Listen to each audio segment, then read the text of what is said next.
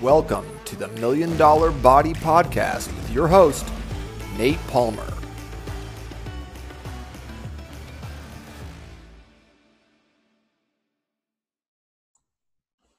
Hey, welcome back to the Million Dollar Body Podcast. I'm your host, Nate Palmer. Here today, I have the honor of being with John Berghoff. John is the inventor of the LEAF methodology. Companies like Facebook, BMW, NASA, TED, tons of other acronyms hired John to come in and tap into their collective wisdom to solve some of their biggest problems. Christopher Lockhead, author of Play Bigger, has been quoted as saying, John Berghoff is to collective intelligence as Tony Robbins is to individual intelligence. And Jeff Hoffman, the founder of Priceline, has called John Berghoff before the group genius whisperer. John, welcome. How are you, man? Hey, Nate, I'm doing great, buddy. Really glad to talk. Glad to be here. Yeah, man. Thanks for making some time out of your day to chat with us. Hey, let's just dive in right now. Let's get to the important stuff right off the bat. John, cool. How much do you bench press? I don't know. I don't know. I do a lot of push-ups, but it's been a little while since I put some weight there. Maybe I should do that, shouldn't I? No, I just like to ask, just to see what's going on.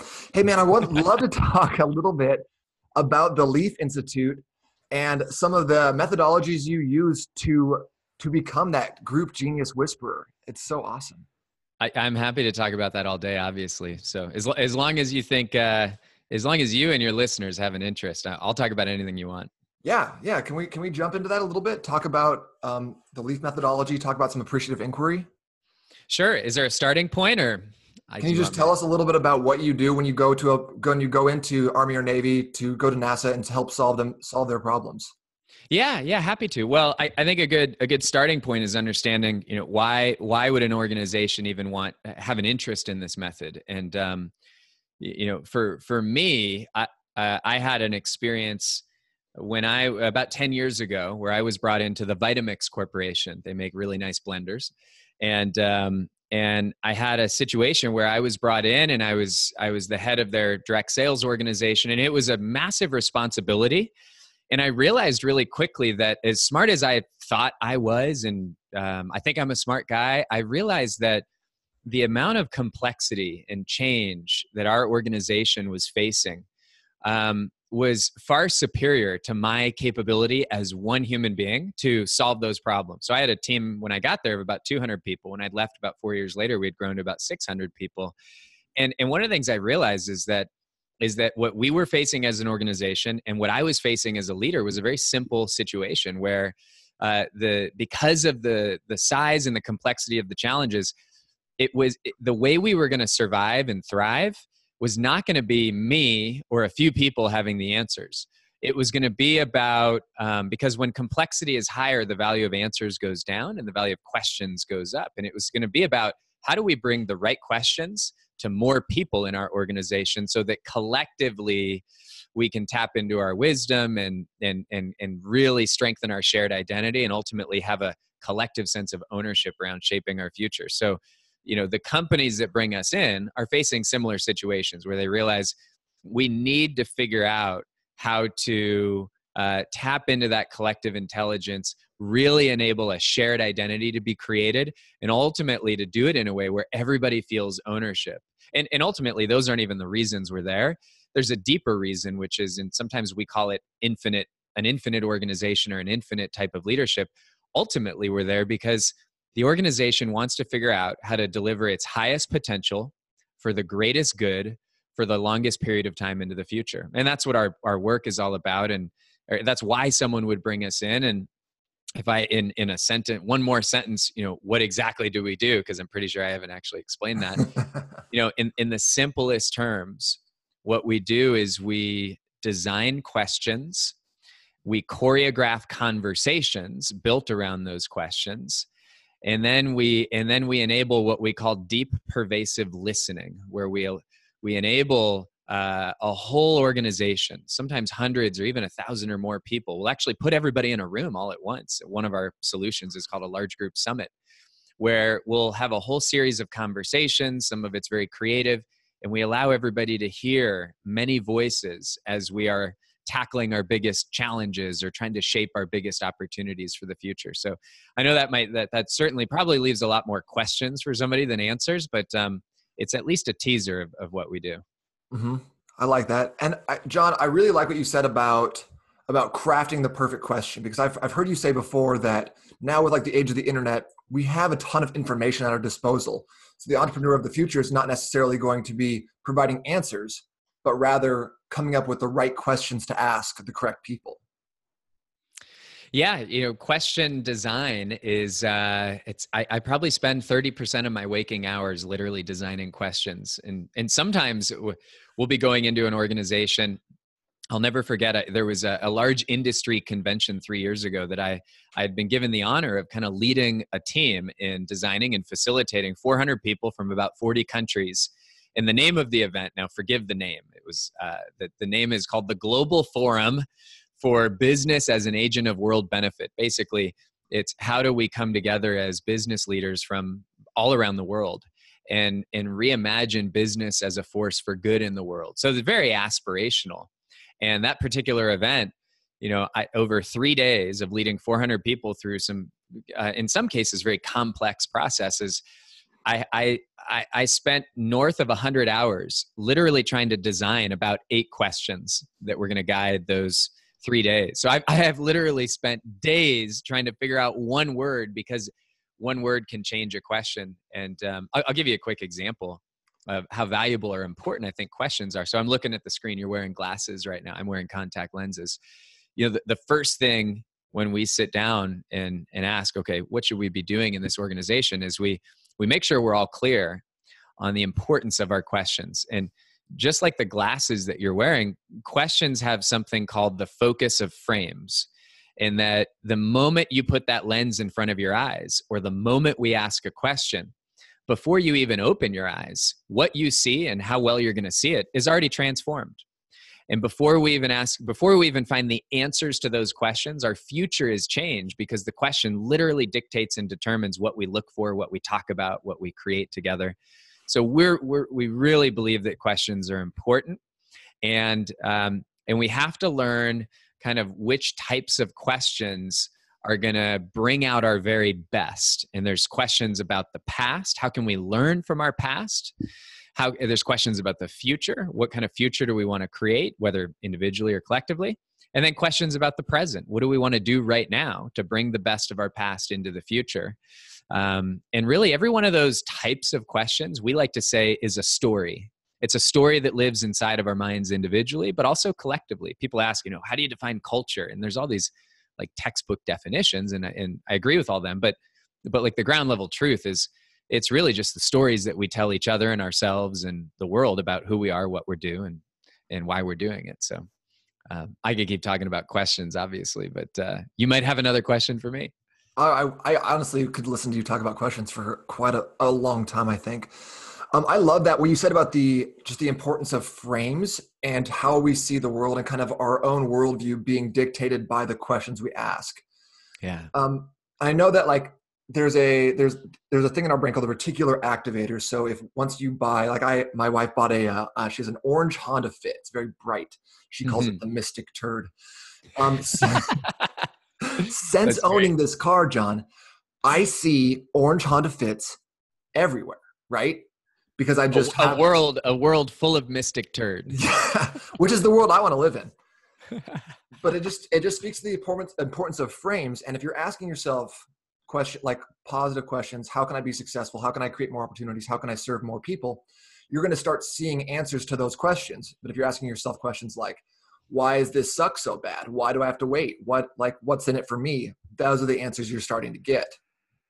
Yeah, you're totally right. I'll give you a real example of this. And, if there's some sort of practical takeaway here, I think that's in some ways a goal. We got a phone call last year. In fact, I just got an email from them this morning about taking this to another level. But we got a phone call last year from an engineer in Munich who is I'm just going to say he's a leader within the self-driving division for BMW. And he had shared with me, he said, we do amazing work. We're the world leader in premium automobiles, and everybody knows that. And this particular division is facing a set of complex, sophisticated, systemic challenges that are literally, they're actually unimaginable for people like me and you. Like most people can never comprehend the complexity and sophistication of what the self-driving division of BMW is actually trying to solve. I eventually got to go out there and spend, several weeks immersed, and it's totally mind-blowing. But the very first conversation we had, I'll give you an example of what you just said about how important the frame is. When they first reached out, they said, we've done some research and we really like your method. And I said, well, what do we want to work on? Right? Because we don't just do training. We solve a real problem or capture a real opportunity. And they said, well, what we want to work on is, in the face of all this complexity, and I'm paraphrasing it, these are not their exact words. But essentially what they wanted to work on is, in the face of all this complexity and challenge and reorganization, how do we get it so that we don't struggle to work together? We get the smartest people in the world. How do we just make sure we're not struggling to work together? And again, I'm paraphrasing.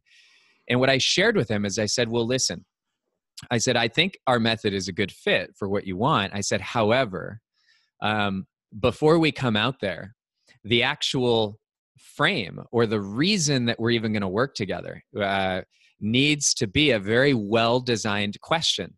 I can't fly all the way out there and stand in front of your engineers and say, I'm here so that you no longer struggle working together. Because that frame is actually how, in many organizations or families, or even just in our own minds, and there's an evolutionary basis for why it is that we are so fixated on what's wrong, what's broken, what's missing, what's not working. That's what kept us alive, right?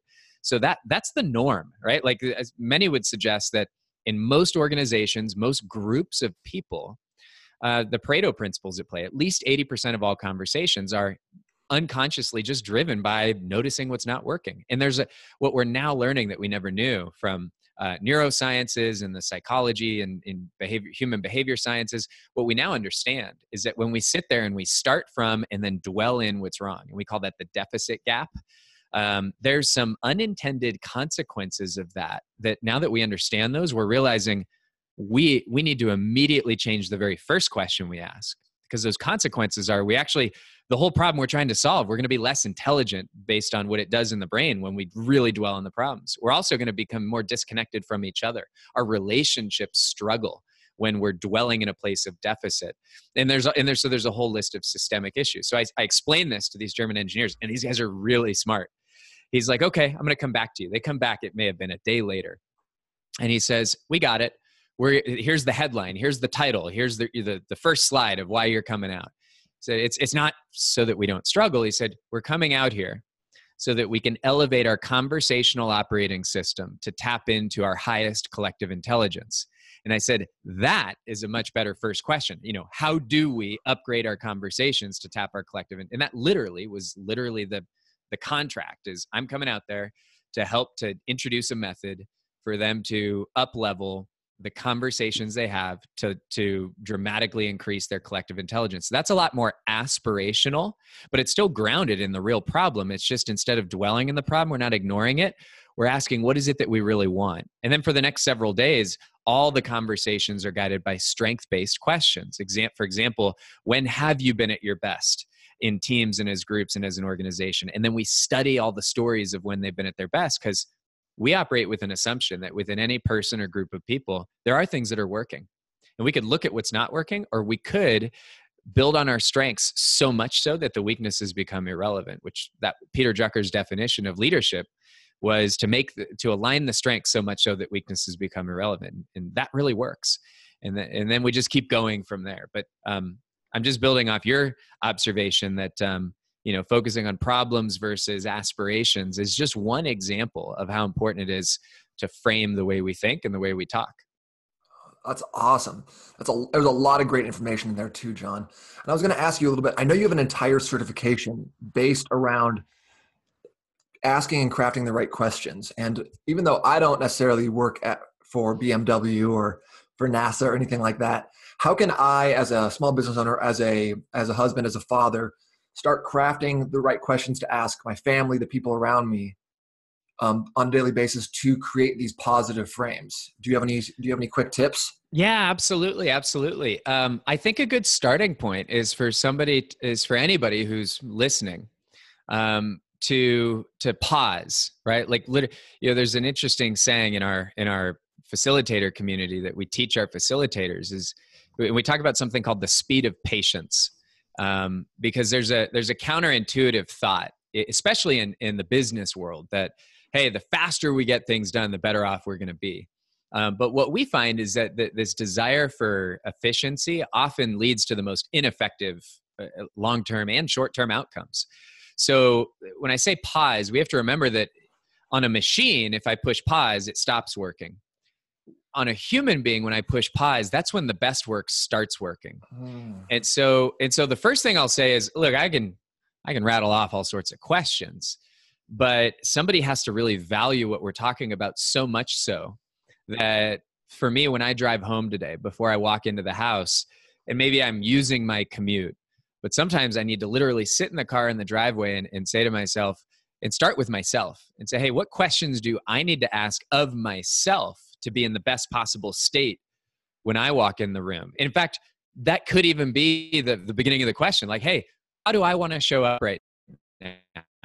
Right? Or when have I been at my best as a dad when I walk home at the end of the day? Because, by the way, I could give you some great stories of when I've been at my worst when I get home from work, right? It's, and everyone who works and comes home, they have their stories of when they brought their work home, they brought their stress home, they brought their anxiety home, and they took it out on their family and their wife. There's a saying that if you want to figure out what you need to work on, you just need to ask somebody's family. They'll tell you what that person needs to work on, right?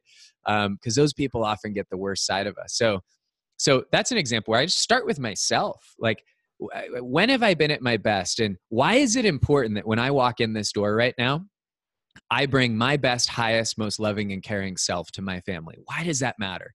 It matters because this moment will change the next moment and every moment after that. It matters because one day I'll be on, and these are just answers that I might invent on the drive home, right? And so someone who's listening to this right now goes, oh yeah, that's really interesting. But here's the whole point. Oftentimes we're not ready or willing or just able to actually pause and let ourselves ask the question and let ourselves listen to the answers as they emerge, right? Because if I actually sit here and ask, why is it important that I show up in a loving, caring, empathetic, playful way when I walk in the door, and then I actually wait for the highest answers to arrive? Because that's what's called a why or a purpose question, right?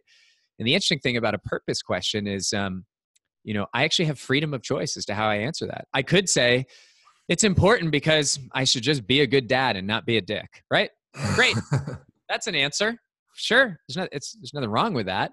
Or I could say, it's important because I want my family to have a good evening. Or I could say, it's important because every moment I'm setting a model that changes the rest of the future of my family's life. Every answer is true. But one of those answers has a level of depth that's going to wake me up to maybe be a little more conscious as to how I walk in the door. And maybe that's all I need to do is say, why is it important, right? That's always a starting question. There's 6 stories that we talk about in an organization or a person. And why is one of the transcendent stories. But then I might ask myself, when have I been at my best? Or when was a time when the way I walked in the door, oh, you know what? There was a time where when I came in, I put everything down, I hid my phone in the car, I grabbed my kids and we wrestled and we tickled right away, like whatever, right? So I can reconnect to when I've been at my best and then ask, what did I bring to those moments? So I could bring those to this moment now. I could ask a question about, I could ask an imagination question. I could say, if I were to imagine 20 minutes from now that my family, after I walk in the door, and whoever's listening, you could retranslate all this. It's not about your family. It could be about your office. It could be the next customer you talk to, right? So, hey, if I could wave a magic wand and 20 minutes from now, any 3 things were magically possible, what would I love to see happening? I'd love to see myself present. I'd love to see myself and my family laughing and smiling and playing. And I'd love to see myself modeling in front of my kids the love for my wife that I had the day that I asked her to marry me, right? Now, I'm actually, as I'm inventing these answers right now, I have a voice in my head that's saying, shit, this is really good stuff. You should actually do half of what you're saying on Nate's podcast here, right? Like, how many of us are I'm coaches? getting chills right now. This is awesome, John. Yeah. Well, what I'm doing is I'm allowing myself to pause. And I fortunately, I know enough about asking questions. And I'm not afraid in front of you and whoever's listening to reveal some of the types of answers that I might allow to show up. And now think about, so let's just finish the story here, right? This is like those Mad Libs things where, or it's like a fill in the blank, choose your own adventure, right? So think about option number one, how oftentimes somebody like me might show up at home is if I don't do any of this. I walk in, I'm pissed off because of what happened at work. I forgot to completely change my state. I'm not present. I'm still actually checking texts and emails as I walk in. So that emotion that I walk in with is contagious. And now my wife's got to she's got to defend herself against it. My kids are walking on eggshells because they don't know which dad's about to show up and they're hoping right? And think about the tone and the direction that sets for the rest of the evening. It's very difficult to turn that around. Whereas if I'm willing to pause and do what I said earlier, this is why we call it the speed of patience. I will actually create the kinds of outcomes, the kinds of conversations, the kinds of moments that are literally what I would probably say is the reason to live as a dad. But it's just whether or not I was willing to take these 2 minutes to ask and let the answers show up. And so this little story that I just created right here, I don't do it every day. I try and remind myself to, and I could probably improve setting up some cues and some anchors to remind me to, but this little story I just gave you is just one microcosm of when we go into an organization. I love to ask a leader, what percentage of all your conversations start by an intentional, well-designed question, right? A 10 would be every conversation. A 1 would be, I didn't even know we were supposed to do that. Most leaders, the answer is 2 or 3, right? And that's okay. There's nothing wrong with that. But it just means the opportunity for us to evolve as a group, a society, a company, or a family, or just as a person is there if we're not thinking about how we trigger the internal and external conversations that go on in our world. I really like that a lot. I think there's so much excellent information you just gave in terms of the purpose question. Why do I want to show up like this? What's the point? The imagination question. What was the time when I was showing up like that and how did that feel? I also really liked how when you're talking about the speed of patience, when you get out of your car, Brendan Burchard also talks about this in terms of triggers or framing, and he calls it his I think it's his doorway frame. So every time he passes through a doorway, he thinks about, when I pass through this doorway, how do I want to show up and why? And I think that's so powerful. It's definitely something I can start implementing in my own life that I, like you said, I'm probably a 2 or a 3 on the spectrum, but so great. Yeah, and by the way, I just as a free resource to give to your listeners, if somebody's hearing this thinking, this is kind of interesting. We have an ebook that, we don't have a sophisticated marketing funnel. So literally I'm going to give an email address. There's nothing that's going to get sold to you on the back end. And there's not a fancy place to go. But if you send an email to hello@lead, the word lead, the number 2, and then the word flourish, FLOURISH, lead, the number 2, flourish, hello@lead to flourish. And just in the subject, just say, hey, give me the ebook on this stuff. We actually give all these case studies and a whole bunch of examples of 4 different types of critical questions that anybody can ask. And, if anybody wants that, just send us a note. We'll send it to you. Awesome. That's really great. I'm going to throw that in the show notes too, but that was hello@lead to flourish, the number 2 flourish.com. Yeah. Say, give me my ebook. I'm cool. going to pick you up on that. Thanks a lot, John. I appreciate it. Yeah, sure. I know we're running a little low on time, but I wanted to jump in because I know you're an avid trail runner, John. You live on the edge of a national forest, right? We do. Cuyahoga National Park. There's some, and it's about 30, 40 minutes outside of Cleveland. We bring people here all the time and they're often surprised. They're like, I can't believe what an amazing place this is. But yeah, there's some beautiful trails right here. I don't think Cleveland and then think national park and trails. I have other thoughts about Cleveland. I won't share them on this podcast. That's okay. That's okay. But I was curious though, while you were talking about your framing and the speed of patience, can you share with us a little bit what goes through your mind when you're on a trail run? Is that a time for reflection, or is that yeah. I mean, sometimes it's whatever I'm going to eat after the trail run. That's that's one of the most satisfying thoughts, right? There's kind of 2 fundamental ways that I will approach a trail run. I think there's 3, and obviously this isn't something I've thought about before, but I think I can make it clear. So when I trail run, I usually take one of three approaches. One is I will actually dual purpose the run. Actually, all three of these are a dual purpose, but the first one is I will dual purpose the run as an active meditation. Hmm. And my meditation teacher is Juliana Ray, who's a 20 plus year apprentice of Shinzen Young. And their approach, unified mindfulness, is it is the most fantastic approach to meditation because, and their approach was designed 40 years ago to be able to be researched by leading institutions that we've all heard of. And it wasn't designed to be marketed. So it's only recently become very popular. But that form of meditation, what I love about it is I can practice it while I'm talking to you right now. I can practice it literally at any given moment, not just as a sitting practice. So sometimes I'll meditate and I can get into what am I actually doing. Sometimes I will use the trail run to actually look for an answer. So I actually like to bring a question with me into the woods. And sometimes I'll do some prep, like I'll read something or I'll write down the question or I'll look at one of my visual models or some of my journaling or notes. And I'll say, okay, what's like one specific challenge that I want to bring out here into nature where all the wisdom resides? And maybe on this run, I'll see what kind of answers emerge. That's a lot of fun. I love doing that. And then the third way I will treat the run, and this is the one I do the least, is I might dual purpose it and maybe listen to a podcast or listen to music. 9 out of 10 times, I don't have any headphones in. And even when I'm listening to the podcast or the music, there's always some very deep intention to that, right? Like the large majority of the time, in fact, I can't remember in the recent past when it wasn't for this reason.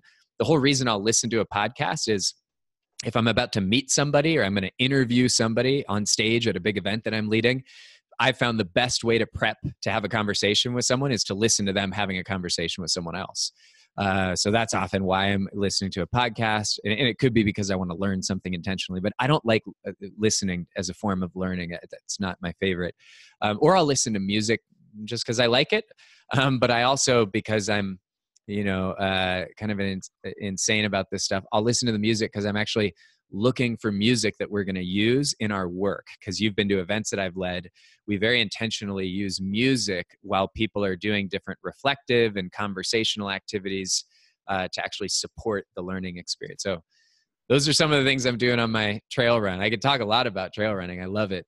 I'm passionate about it. I run all year round. I love running in the winter, snow, ice. In fact, that's one of my favorite times to trail run, because the texture, it's kind of like a video game. Like once you learn how to get the gear dialed in, it's like you beat the game. There's no one else out there. And there's some things about running in the snow that are very enjoyable. So I'm in fact, I'm probably going to go trail run in about 20, 30 minutes whenever we're done. Awesome. That's really cool. I love what you said about bringing a question out with you. Yeah. I really feel like I'm not a huge runner. I don't have a national park to run in right next to my house. But even just going and moving my body physically, going to the gym, doing anything, I think that bringing that question or having in the back of your mind what you said, I like what you said about writing it down. Yeah. And then going and doing something else. Like I find that even in the shower or like on a drive, Totally. Yeah. I can start my mind will start answering that question if I have just given it the question to think about. So yeah. Besides that, do you find that your fitness habit, your trail running, the push-ups that you do on a daily basis, does that augment your ability to lead to like in your family and your business, anything? Yeah, I would say you could say it augments it. I don't know if this is taking it a step further, but I would say it inseparably is what enables myself to be who I am everywhere else. And I heard you say this earlier, maybe before we pushed record, but I've for I don't know, maybe 10 years or so, and I'm 36 today, so I don't know when it started, but there was a point in my life where I developed a belief that there's really no separation. There is no separation. There's no insulation between what's going on in my physical well-being and what's going on in my mental, psychological, social, financial, in every other bucket of my life. There is no any thought that these things are separate containers, I think, is an illusion. And I can't sit here and say here's all the science that backs that up. Usually I'll when I research or study or discover something and then I see it to be true, I just let go of I don't need to know anymore why I do this or eat this. I remember at one point I was introduced to the thinking behind it. I started doing it, got the benefits, and I let go. So I can't rattle off all the research behind it, but there's no separation for me. So for me, managing my physical well-being, and I almost take it too far. Maybe, I don't know if there is a too far, but where I cannot accept a day in my life where I am not, physically moving in some sort of intentional way. And I don't have a routine where it's like every morning or at exactly this time. Some days it's yoga at lunch. Some days it's treading water in the afternoon. Some days it's trail running in the morning. But at a minimum, there's got to be movement every day. And I notice, I see my thinking slow down. I can see my emotional stability diminish. I can see every part of my well-being kind of dwindles when I'm not moving around. So that was a long answer to your question. Hey, is it important? Yeah, it's everything to me. That is awesome. I feel like I've had those same thoughts. I've never been able to put them quite so eloquently, though. That was fantastic, though. Cool. So in that same vein of, yeah, you believe something, you did a little bit of research, found it to be true, and then let go of the research side of things. Is there anything unconventional that you do, John, on a daily, weekly basis that provides you with some results, either in your physical health, your mental health, the health of your business, your family, that maybe not proven, but you still do it because it works for you? Yeah, here's what's interesting is whether or not something's proven or true, I think is kind of arbitrary. Like, because there's statistics are very funny. You can find whatever statistics you want. Like, if I really just want to eat pizza, I guarantee I could Google and find an article that'll make me feel okay. So the whole idea of proof and evidence and research, I always kind of laugh, and I try not to laugh out loud when I hear people talking about the latest and greatest and this works. I think what matters most is that we learn to develop the self-awareness, the acuity, the sensory clarity, to learn to notice what happens in ourselves when we do this experimentation. That's what matters. It's, like the research we should only use to maybe motivate ourselves to try something, but then we have to learn how to pay attention to what actually happens. And so I'm going to tell you some things I do that, somebody might say they're unconventional, and I would go, well, in my mind, if you're not doing this, you're the unconventional one. To me, I don't know how. I have three primary vehicles. There's kind of a fourth for how I move my body. So one of them I've already talked about is trail running. But even when I trail run, I no longer, I can't remember the last time I just ran and I didn't actually combine running with other types of movement, because I'm a big believer that variety is very important to the body. Like continuous change of what I'm doing, when I'm doing it, the amount of stress, the length of time, that constant change keeps the body in a very healthy place. I think it's true mentally too. So when I run, I bring a rubber band with me, one of those like red rubber bands. I actually gave one out at the Front Row Dads Retreat. Maybe that was your responsibility. I don't know. But do you know which one I'm talking about? Yeah. That's one of the ones in the bottom of the box. Yeah. So I bring that rubber band with me, the red one. And what I do is I have a trail run that has some great hills. It's got in about a 4.5 mile loop, there's about a half a dozen decent hills, a lot of up and down, up and down. And every time I get to the top of a hill, so I push to the top. And when I get to the top, I'll often do a plyometric leg workout, right? Like jump, twist squats, lunge, right? And then I'll do a push and a pull, right?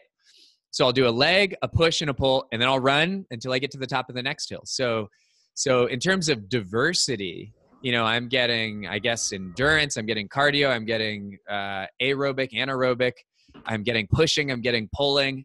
And what I've noticed is that by bringing that diversity into every workout I'm doing, I get results really fast. Like I can have a week where if I got sick or I just, for whatever reason, I fell apart, I can get back into shape so fast. And I think part of the reason why is that diversity. The other half is obviously what I'm putting into my body. Mm-hmm. So that's one type of workout. When I go to the woods, is I'll do that. And when I'm at my house, I've got a trail behind my house, about a 2 mile loop. I have a stroller. I got 3 kids, and I have a double stroller. By the way, anyone, even if you're not a dad, everybody should buy a double stroller, because what I'll do is I'll put a 40-pound weight in each side. And now I can make that 2-mile loop. Now I've turned it into a leg workout that is massively intense. And I'll do some of the same intervals, but I'm strengthening my legs in ways that even that 5-mile up and down, I'm not, because I don't have that weight that I'm pushing. So that's a little hack there. I don't like that. I don't usually use the word hack, but a little hack. It's such a silly, that's like a millennial word. I don't know.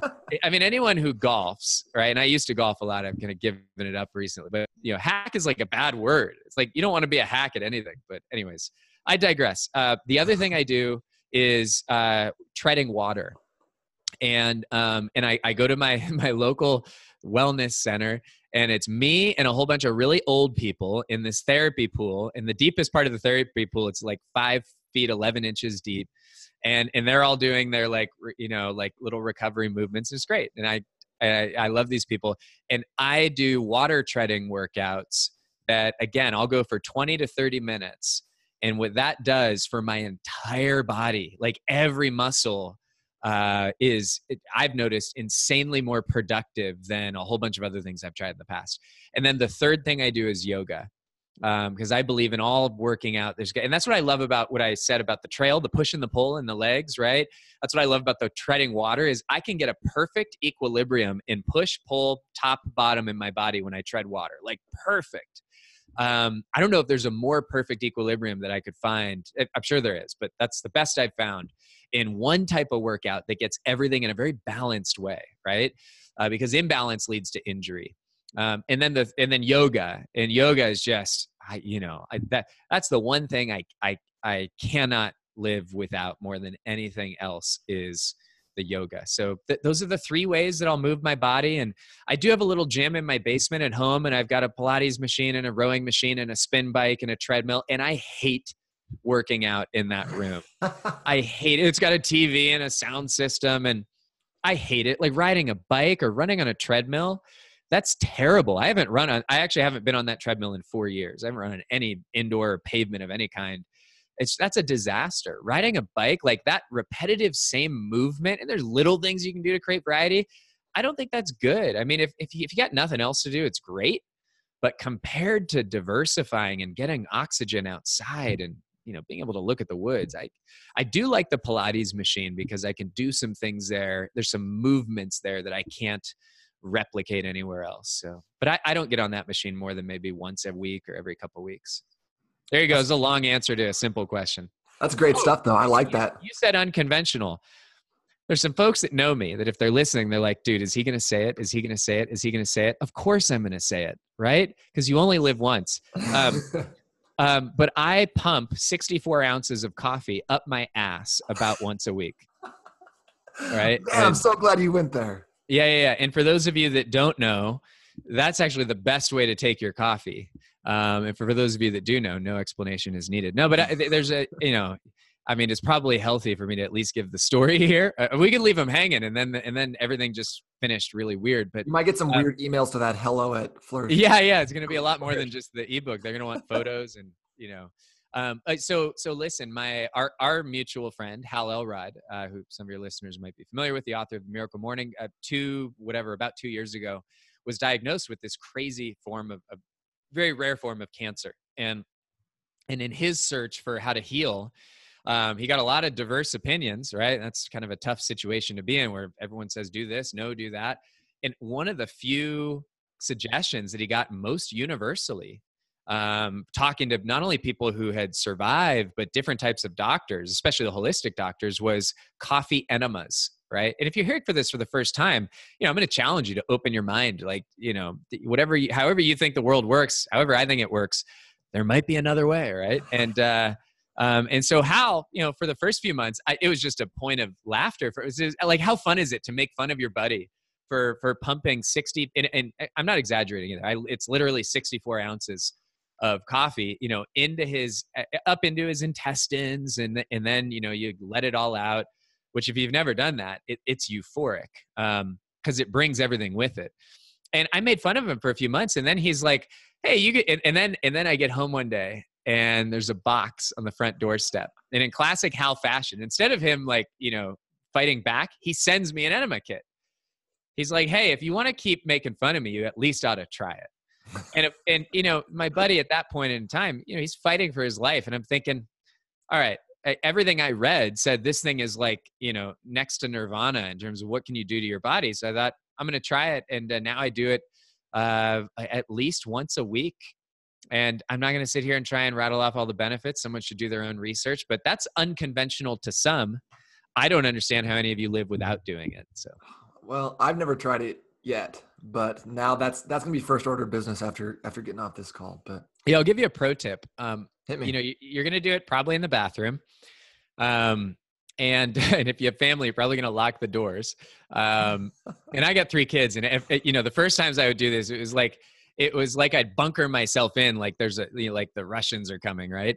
And then I got so lazy. Eventually, my 4-year-old is just like, "Oh, you're doing that thing." It's like you just give up on, because I'm the kind of parent that it's like I actually don't want to have anything in my life that I can't talk about with my kids. Like, and that's a whole other conversation.